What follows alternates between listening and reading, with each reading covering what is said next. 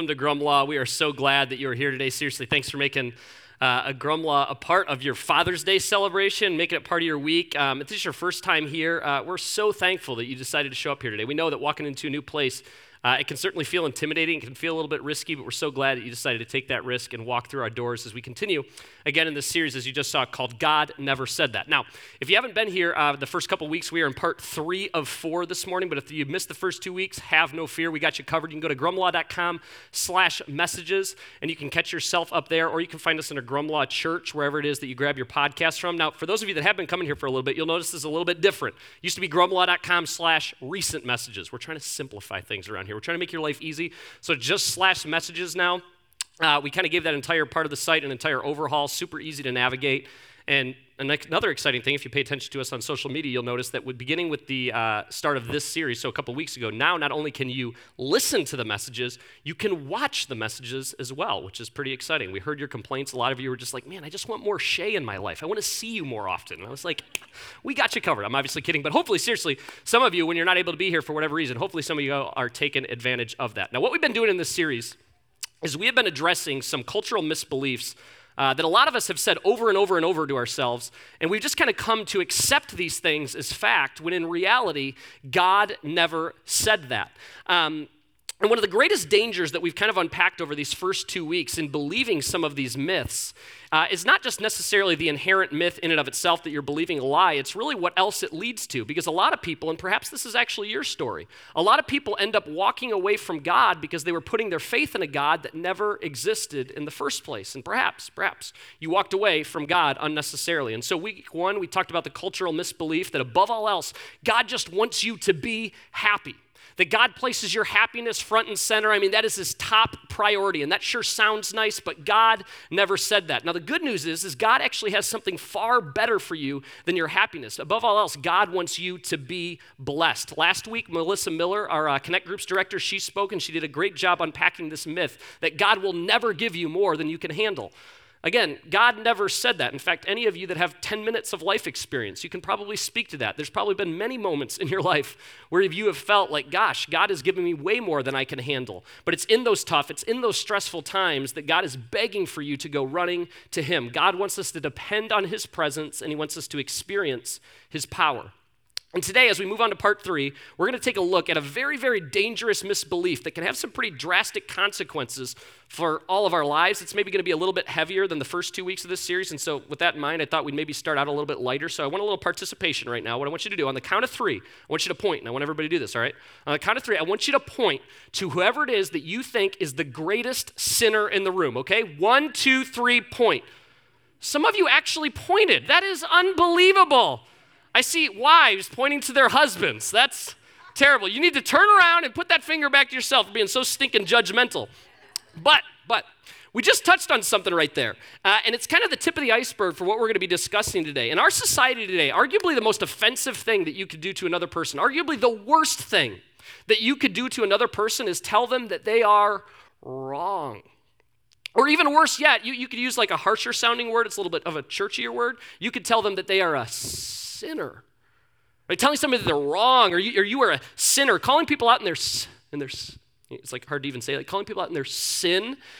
It's so unacceptable in our culture. And so with that in mind, it's not too difficult to figure out how a lot of people have embraced this lie. I'm going to put it up there. It doesn't matter what you do. Really, it doesn't matter what you do. And typically they'll follow it up with this statement. It doesn't matter what you do as long as you don't hurt anyone. What I do is none of your business. If it's not hurting you, why do you care? It doesn't matter what I do. As long as it doesn't hurt you, as long as it doesn't hurt the people that you care about, as long as it doesn't hurt other people, it does not matter what I do. Now, like I did in week 1, let's just clear the air on this right here on the front end. God never said that. In fact, God almost said the complete opposite of that. In fact, we'll find that today as we examine some scripture, that God really said, no, I didn't say that at all. I'm going to tell you that I have something much different, in fact, much better for you. But before we go any farther, and considering that this kind of might be the potential to be a little bit of a heavier subject, I'd love to pray for you and pray for me, so let me do that now.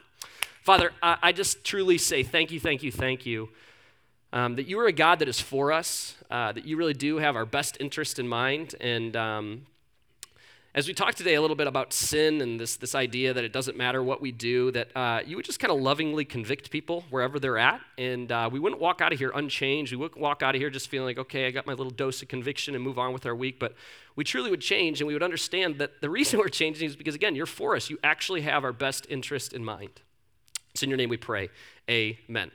Now, let's go back in history about 2,000 years when Jesus was walking around earth. Back at that point in history, we could argue that the greatest cultural value at that point in history when Jesus, was on earth is justice. This idea of an eye for an eye, a tooth for a tooth, that if you do something wrong to me, then I get to wrong you in some way, right? Everything is equal, eye for an eye, tooth for a tooth. Now, fast forward to today, present day, I think if we took like a poll and, if the 200 or so people in this room, we tried to figure that out, like, okay, what's the greatest cultural value now? I don't think that we would find it to be justice. I don't think that that's still the case. And I'm not saying there's anything wrong or right about that. I just don't think it's the case. I think today we would find the greatest cultural value to actually be tolerance.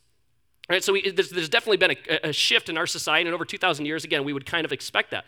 But what's even more interesting about this is that the very definition of tolerance has greatly shifted over the last decade or so. We used to define tolerance as this, that all people have equal value. All people have equal value. And I don't think that any of us would necessarily disagree with that. I mean, there's still some kind of bigots out in our world that might argue against this, but generally this is pretty well accepted, right? That all people have equal value. But again, if we take like present day, this definition of tolerance has greatly shifted, and we've come to now embrace this definition that all behavior and all ideas have equal value. Not just that people have equal value, but all ideas, all behavior, all actions have equal value. And when we define tolerance as this, it becomes completely inappropriate to say that anyone's ideas or anyone's behaviors or anyone's actions are wrong. How dare you tell me that I'm wrong? How dare you tell me that I am sinning? Because if you're telling me that by that definition of tolerance, you are in turn being intolerant. And there could be nothing worse in our society, right, than being an intolerant person. And this has been taken to such an extreme level that I would guess that just about all of us have examples. We have probably different instances in our lives where we've let something come flying out of our mouth, and almost immediately we're met with a look by someone we do know, maybe we don't even know them that well, where if like looks could kill, like you would be in trouble, right? You're sitting there and you're like, are they looking at me right now? And you're kind of like over your shoulder, like, oh, me? Like, oh. And it kind of hits you all of a sudden, you're like, I guess I'm not allowed to say that either anymore. Just kind of cross it off the list. You're like, my vocabulary is dwindling by the day. In fact, we've taken what would otherwise be sinful and harsh-sounding terms, and we've watered them down so we make sure that we are never offending anyone. Let me give you some examples of this. We don't really use the terminology porn or pornography, right? I mean, that sounds like, ugh, it's gross. We use the term adult entertainment. We don't say adultery. I mean, adultery just kind of has this heavy feel to it. We call it an affair. We don't refer to it as premarital sex. I mean, that just screams like you're wrong, right? So we use terminology like hooking up, right? We don't call it high maintenance. We call it gluten-free. That last one was a joke, okay? Some of you, all right, I know, some of you are legitimately gluten-free. You have an allergy. Others of you, you're just being high maintenance. Okay. Point is, we take what was once wrong and we give it this far easier to digest language because the unpardonable sin in our society, in our culture, is ever telling someone that they are wrong, to tell someone that they are sinning. But, and if you haven't come to grips with this, it's time to be an adult. It's time to face reality. How you live has earthly consequences, and nobody debates that. How you live has earthly consequences. Regardless of where you find yourself on this whole faith journey, you know this. You've experienced this in your life. How you live has earthly consequences. But God will tell us, and we'll find this today as we unpack Scripture, He'll tell us that how we live also has eternal consequences as well. And whether we're talking about earth or eternity, they can be either positive or negative consequences. Hold on to that. We're going to come back to it here in just a minute. But right now, what I wanted to do is specifically address 3 cultural misbeliefs about sin, and then let's talk about, okay, what did God actually say about these things? The first one is this: I'm not a bad person. We probably all heard this before. I'm not a bad person. Yeah, I make some mistakes sometimes, but really, no. Deep down, I'm not a bad person. I've heard this many, many times in my life. Deep down, people are good, right? Deep down, they're in their core, they're good. No, they're not. Any of you that have children specifically can attest to this, right? Even those of you that don't have kids, you've probably observed kids at certain points in your life. Nobody gave my 2-year-old lessons on how to misbehave.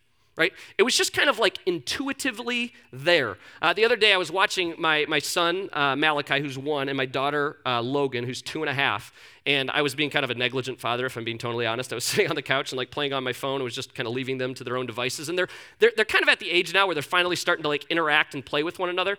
But as I'm looking at my phone, all of a sudden I hear this, it's like this groan coming from my son's mouth, and I look over at him, and my daughter is laying on top of him with all of her weight and driving her elbow into the back of his neck. And I'm like, what are you doing? So I get up and I go and grab her. I say, Logan, what are you doing, sweetie? You're going to hurt baby Malachi. He's a baby. You can't be so rough with him, okay? And she goes, oh, okay, Dad, and looks sincere. I'm like, okay. Nipped it in the bud, right? I go back. I'm not sitting down for 10 seconds, and I look up from my phone, and she is winding up and just smacks him across the back of the head. And I go, what was that? So I run over and I grab her again. I go, Logan, Marilyn, you cannot hit your brother. What are you doing? That is not nice. Like, he's a baby. You can't hit him. So I give her a little grace, no punishment yet. Okay, I'm like, all right, she got it. I'm being pretty harsh with her. Again, not 10 seconds later, she is now winding up and kicks him in the back. And at this time, he starts crying, right? Because he just got kicked in the back by his sister. And I'm like, oh my gosh. So, okay, I pick her up, and you might not agree with this type of parenting, but I take her in the room and I give her a little bit of a spank. And as she's crying through the tears, I look at her and I say, Logan, why did you just get punished? Why did you get in trouble? Because I hit Malachi. I'm like, right, don't do that. Now, where did Logan learn that from?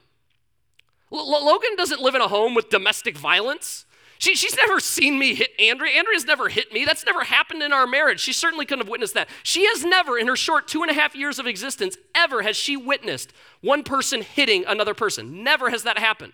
But yet here she is, like hauling off, hitting her brother. Unfortunately, and this isn't really a popular thing to say, especially in a church, we are not good. We are quite bad. In fact, most of our natural instincts stand in direct opposition to what God wants us to do and where he ultimately wants to take us.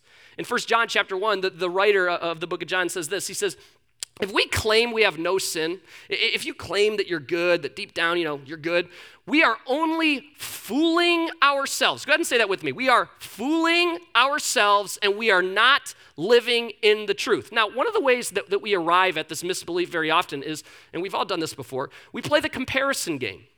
And again, we've all done this. Some of you might have done it even this morning. You're like, I'm not as bad as that person, right? I'm not as bad as that guy. I'm not as bad as that lady. I'm not as bad as that coworker. I'm not as bad as my boss. I'm not as bad as my neighbor, Jerry. Jerry, he curses a lot, and Jerry does a little drinking. I'm not as bad as Jerry. At least I'm not like that guy. And one of the incredible benefits of playing the comparison game is that you can always find someone seemingly worse than you. It's not very difficult for us to look around and find an example of an individual who, again, you're like, not as bad as that person. But guess what? That is not the standard that any of us are going to be held to. You are not going to stand in front of your Creator. I mean, how ridiculous of a thought is this? That you will stand in front of God at the end of your life claiming innocence based on how you stood up against Jerry, your foul-mouthed neighbor. The measure is God. And when we compare ourselves to a perfect, all-knowing, all-powerful, holy God, every single one of us, we all fall woefully short. Quick survey, and I need everyone to participate. I promise this wasn't a joke. You're not going to point at the center this time. I want you to raise your hand if you've ever done something that you didn't want to do, meaning you were faced with a decision, you knew it was wrong, and for those of you that wouldn't call yourself a Christian, how weird is that, right? That there's something inside of you that in certain situations seemingly just knows what is right and what is wrong, but that's a story for another day.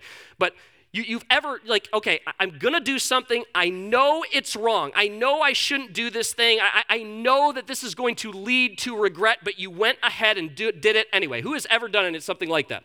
Again, you're like, I know I shouldn't do this, but I'm going to go ahead and do it. Look at that. Every single hand, right? Everybody put their hand up right there. So, and the point of doing that is, if we cannot measure up to our own standard, if we can't even follow our own rules, then when it comes to a perfect, holy God, we are obviously not cutting it.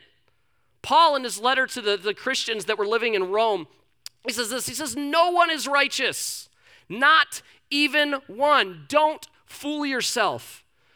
Last week, it was a really, really crazy week for me leading up to last Sunday, and I got home much later on a Sunday than I normally do, and I was tired and like, I don't know how some of you are. Some of you guys can operate on like 4, 5, 6 hours of sleep a night. I am not that guy. I need like my 7, 8 hours of sleep. And if I go consecutive nights like that, it's like, it's not too long till I kind of become a grumpy human being. And so it's Sunday night and a long week is kind of coming to a culmination, and my nerves, and just everything. I'm kind of on edge with everything. And I open up my laptop, which I shouldn't have done, and I start reading some emails. And there was one email that I read in particular that really frustrated me. And I haven't done something like this since like college, so this is full vulnerability here. I went, "You've got to be kidding me!" But I said it much louder than that. And then I punched the couch. Like it went like this, and like I was frustrated. And it made a much louder thud than was actually what was going on there, because I like hit like a wood beam in the couch, so it sounded a lot louder. And my daughter and my wife were sitting on the other couch, and immediately my daughter starts bawling. And she's like never seen her dad like lose it like that. And so I go into the room, and I'm really, really mad, but at this point I'm really more aggravated and angry at myself that I like let my emotions kind of get the best of me. And so I'm in there, and I'm kind of like huffing and puffing. And so then I come back out, and I pick up Logan. I'm like, "I'm so sorry, sweetie. I should not have done that." And I apologize to her, and I apologize to my wife. And my wife makes it very, very clear that I should never do anything like that again. So, the next day I wake up, I got good sleep, and I'm kind of like refreshed. All right, I can just kind of forget that little episode. But when you know it, around noon, my wife calls me on FaceTime because she wants to show me something that my son and daughter are doing out in their like little kiddie pool. And my daughter, as soon as she recognizes that daddy's on FaceTime, comes running over to the phone, and she goes, "Dad, are you still mad? Dad, are you still mad?" Now, keep in mind, 2 of the people that work for me, Taylor, our kids director, and Stephanie, our admin director, are within like 10 feet of me. So they hear all this. "Dad, are you still mad?" I'm like, "Shh, no, Daddy's not still mad. Daddy's good." "Dad, you hit the couch again?" No. So now I have to hang up the phone and relive this entire moment and explain to Taylor and Stephanie, "Okay, here's why my daughter is asking these questions. I promise I'm not an abusive human being, but this is kind of what went down." Like, again, I know this is incredibly, incredibly embarrassing. We all sin. We all fall short. I'm not a bad person. Actually, you are, but join the club. Welcome to it. All right, number 2. All sin is the same. All sin is the same. Spend virtually any time around Christians, and Jesus followers are the worst perpetuators of this lie. And it's only a matter of time before somebody lets something like this come flying out of their mouth. He's not any worse than you. He's not any worse than me, because after all sin is the same.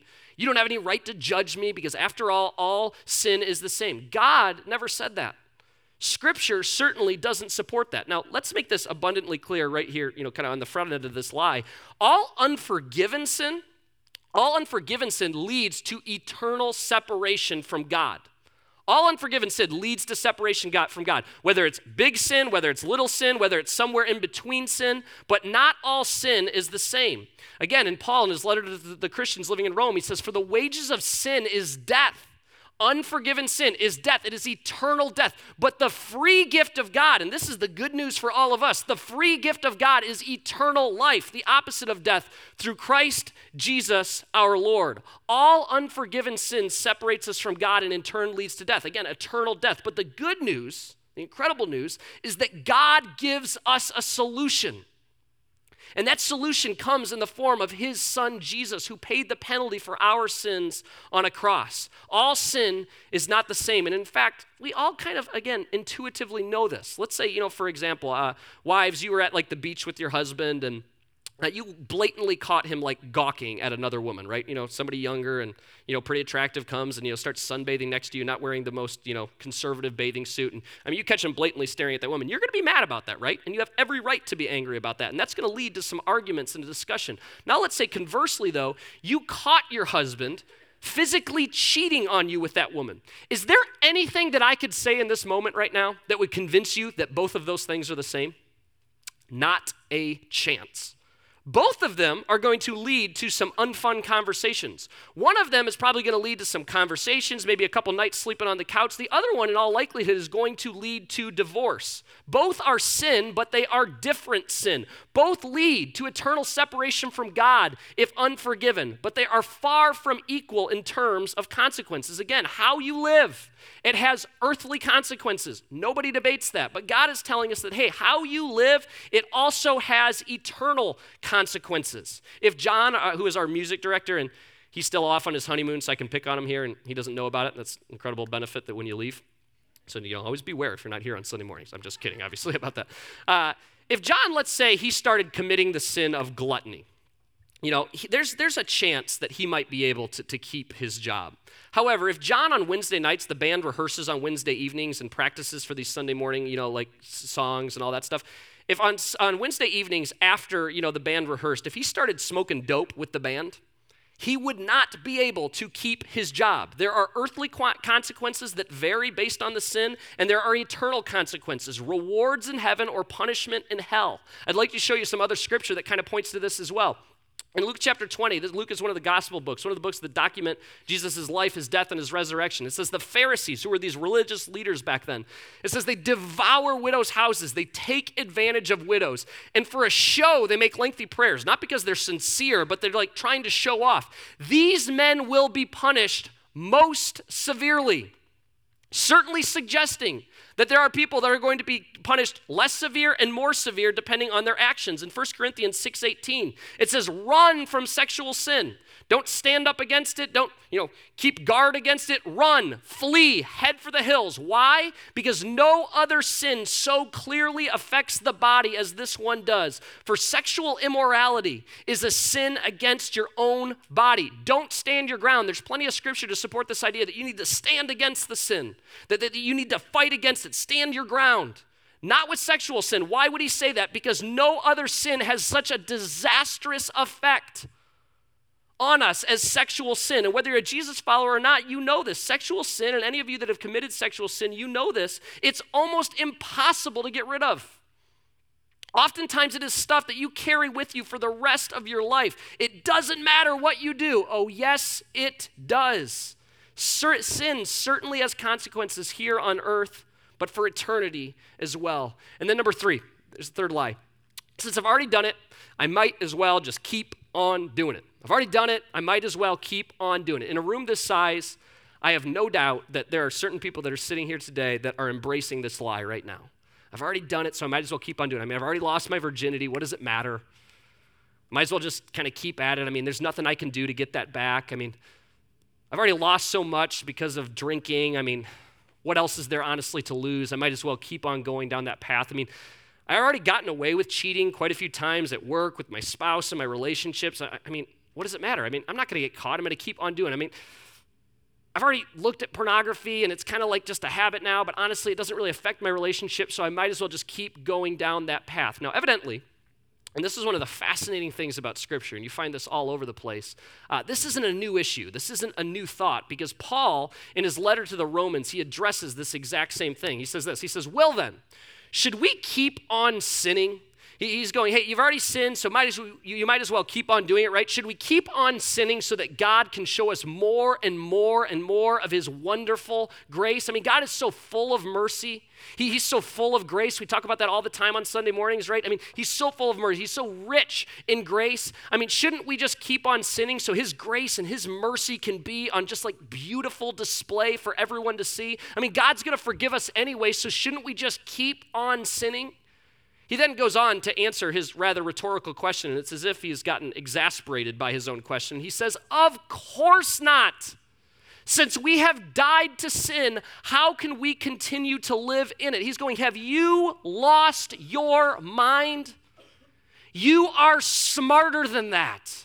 You are better than that. In other words, he's telling all of us, and he's telling you this morning, do you not realize, all of you, do you not realize that you were bought with a price? Did you not realize how exceedingly disrespectful that lie in particular is to God? That God thinks so highly of you, specifically you, not you in generic terms, but you specifically. He thinks so highly of you that he sent his one and his only son to die for you. But yet, we are going to have the audacity to go on and make a complete mockery of that by living a life that completely ignores and completely undermines what God has done for every single one of us? Why would we keep on doing something that we know not only hurts ourselves and oftentimes hurts the people around us, but it also hurts God? One of the seminal moments in my life came about when I realized that when I sin, it doesn't just hurt me. It doesn't just hurt those that I care about. but it hurts God. God has emotions. God has feelings. When we sin, it hurts him. It hurts him so much. I mean, gosh, I would love if we would just grasp onto that this morning. The fact that when we make mistakes, when we put this language behind it that kind of undermines the sin and doesn't make it sound as bad, we are hurting our Creator. Don't keep on sinning. God has something so much better for you. From day one at this church, I've been pretty blunt about the fact that, in fact, we had a whole Sunday that talked about it, that we want to be a church that goes after people who are far from God. And we want to do that because I think that reflects the very heart of Jesus, that he would leave the 99 and he would go out and he would pursue the one. You know, candidly, we didn't start this church to attract disgruntled Christians, people who just didn't really like their last church. Now, naturally, that's going to happen a little bit, but again, our heart behind all of this and what God kind of sparked up inside of me was, hey, create a place, create an environment where unchurched people enjoy walking through your doors. In fact, the only time, and when you go down that path, and when that's kind of your mindset on starting a church, you oftentimes will receive criticism. And we almost hear this on a weekly basis. And I hear it almost every week that people are like, well, you just don't go deep enough. And ironically enough, that never comes from non-Christians, right? That's always feedback that you get from Christians. And it kind of actually reassures me that we're on the right track. But spiritual maturity isn't based on how much we know. It's based on how much we obey. It's not knowledge, it's fruit. If you love Jesus, if you truly love Jesus, you will obey him. And unfortunately, most Christians are educated far beyond their level of obedience. Let me say that again. Most Jesus followers are educated far beyond their level of obedience. And so if you're sitting here today and you've maybe had that thought, and you're like, man, we just don't go deep enough, or you've thought maybe, okay, I should pull Shay aside and have that conversation, maybe you should step up your obedience. Maybe you should just apply what you already know before you gather more information. Now, I don't want that to sound harsh, or I certainly don't want that to sound arrogant, and I definitely don't want to make it sound like I'm perfect, like I'm the modern day Paul, like I have this whole life thing perfectly figured out. I'm such a sinful, such a prideful, such a selfish human being. I'm constantly confessing my sin to God. The closer I get to God, the more I am reminded of how truly pitiful I am. And any of you that are Jesus followers, you can attest to that. It's one of the ironies about following Jesus, that the more you follow him, the closer you get with him, the more you realize how desperately you need his grace, how desperately you need his mercy, how much you need his forgiveness. And the last thing that I want is for any of you to leave here today just feeling terrible about yourselves. But we do need to recognize that sin is progressive. Sin grows. When left in the dark, it only gets worse. God encourages us to bring it into the light, to not keep quiet about it. My prayer leading up to today has been that God will kind of lovingly convict you wherever you're at, that through these words, that God will bring stuff to the light, that whatever sin is in your life will be brought out to the open, because sin is progressive. I've seen this firsthand in my life, and unfortunately, a number of different ways. And again, this is full vulnerability here. One of the areas that I recognized that this was kind of taking a hold of me, upon graduating college, I realized that I had developed a pretty terrible habit, that I exaggerated a lot. That a lot of what came out of my mouth was like kind of true, but there was like a lot of stuff there that wasn't necessarily true. And I think I was doing that because I liked to be the center of attention. I liked, when I was in a room, people to pay attention to me, and exaggerating kind of caused people to pay a little bit more attention to what I was saying, to what I had to say. And so as I grew closer to God, he started to kind of press in on that. And again, many of you can attest to that, these things that you didn't really think of as sins at one time. You grow closer to God, and he starts to kind of bring these things to the surface. And so I was having this really, really vulnerable moment with a mentor of mine, and his name is Mark Cooper. He's a pastor now out in Illinois.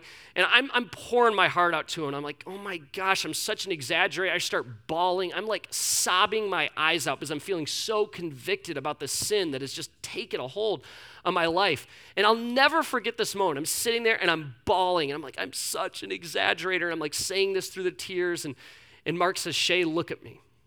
And I look up at him and he says, you're not an exaggerator. And I thought this was going to be this incredible, heartfelt moment where he's like, you're not an exaggerator. You are a child of God. And he was going to embrace me in his loving arms. You know what he did? He goes, you're not an exaggerator. You are a liar. And with like the most stone, I was like, what? Right? Like, just telling you, like, no, I am an exaggerator. He's like, you are a liar. And I admire him so much for that. Because he knew exactly what I was doing. I was taking this thing, this sin in my life, and I was putting it this like easier language around it that didn't make it feel as dirty. And he knew that until I started calling that exaggerating for what it actually was, lying, I was never going to actually deal with it. Sin will take you so much farther than you want to go, and it will cost you so much more than you are willing to pay.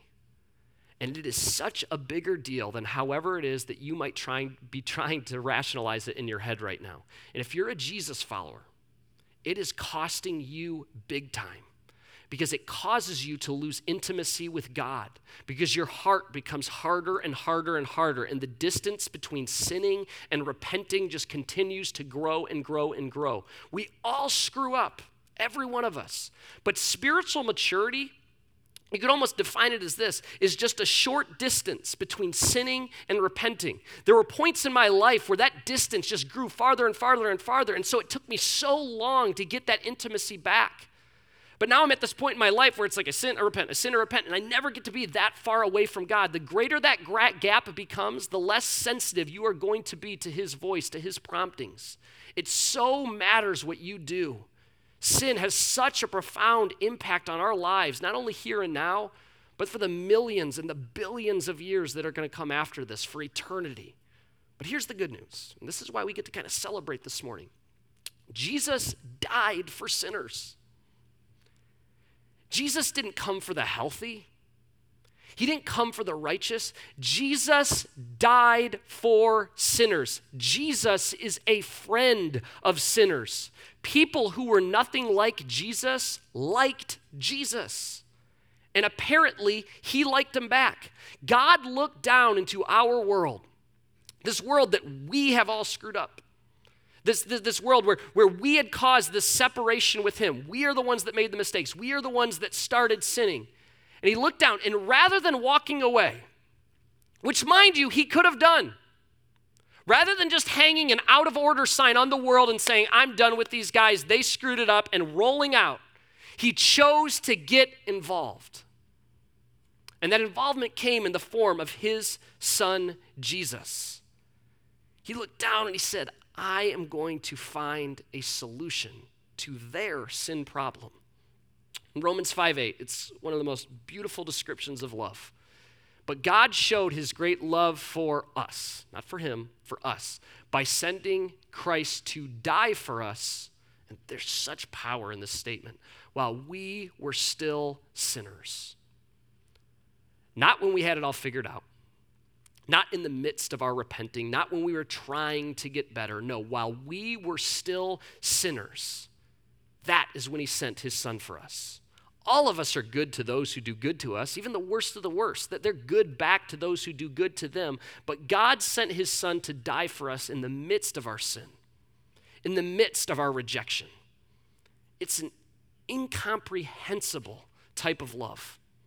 Until you see yourself as a sinner, you won't see a need for a Savior. Jesus didn't come for the healthy. He came for the sick. He came for me and he came for you. He came for sinners, people who know that they are doing wrong, but yet they know that God has something so much better for us. Sin costs us in so many ways, but Jesus is so much bigger than our sin. Again, in 1 John chapter 1, verse 8, it says, if we claim we have no sin, we're only fooling ourselves and not living in the truth. But, and this is one of the greatest buts in the history of buts, but if we confess our sins to him, he is faithful and just to forgive us our sins and to cleanse us from all wickedness. Jesus is your way out of sin. Jesus is the key to true fulfillment, to true purpose, to experiencing true joy in your life. He fills that void, that Jesus-shaped void that all of us have tried to cram full of other stuff that this world has to offer us, but always falls short. Doesn't matter what you do, as long as you don't hurt anyone. That is such a dangerous lie, because sin is the greatest hindrance to intimacy with God. And you can't confess sin that you aren't even acknowledging in the first place. God has such great plans for you. He has such great plans for every one of your lives. But you're never going to get there if you keep on rationalizing, if you keep on justifying, even worse yet, and we've all done this, if you keep on coddling and protecting your sin. Until you see yourself as a sinner, you will not see a need for a Savior. Don't fool yourself. Live in His truth.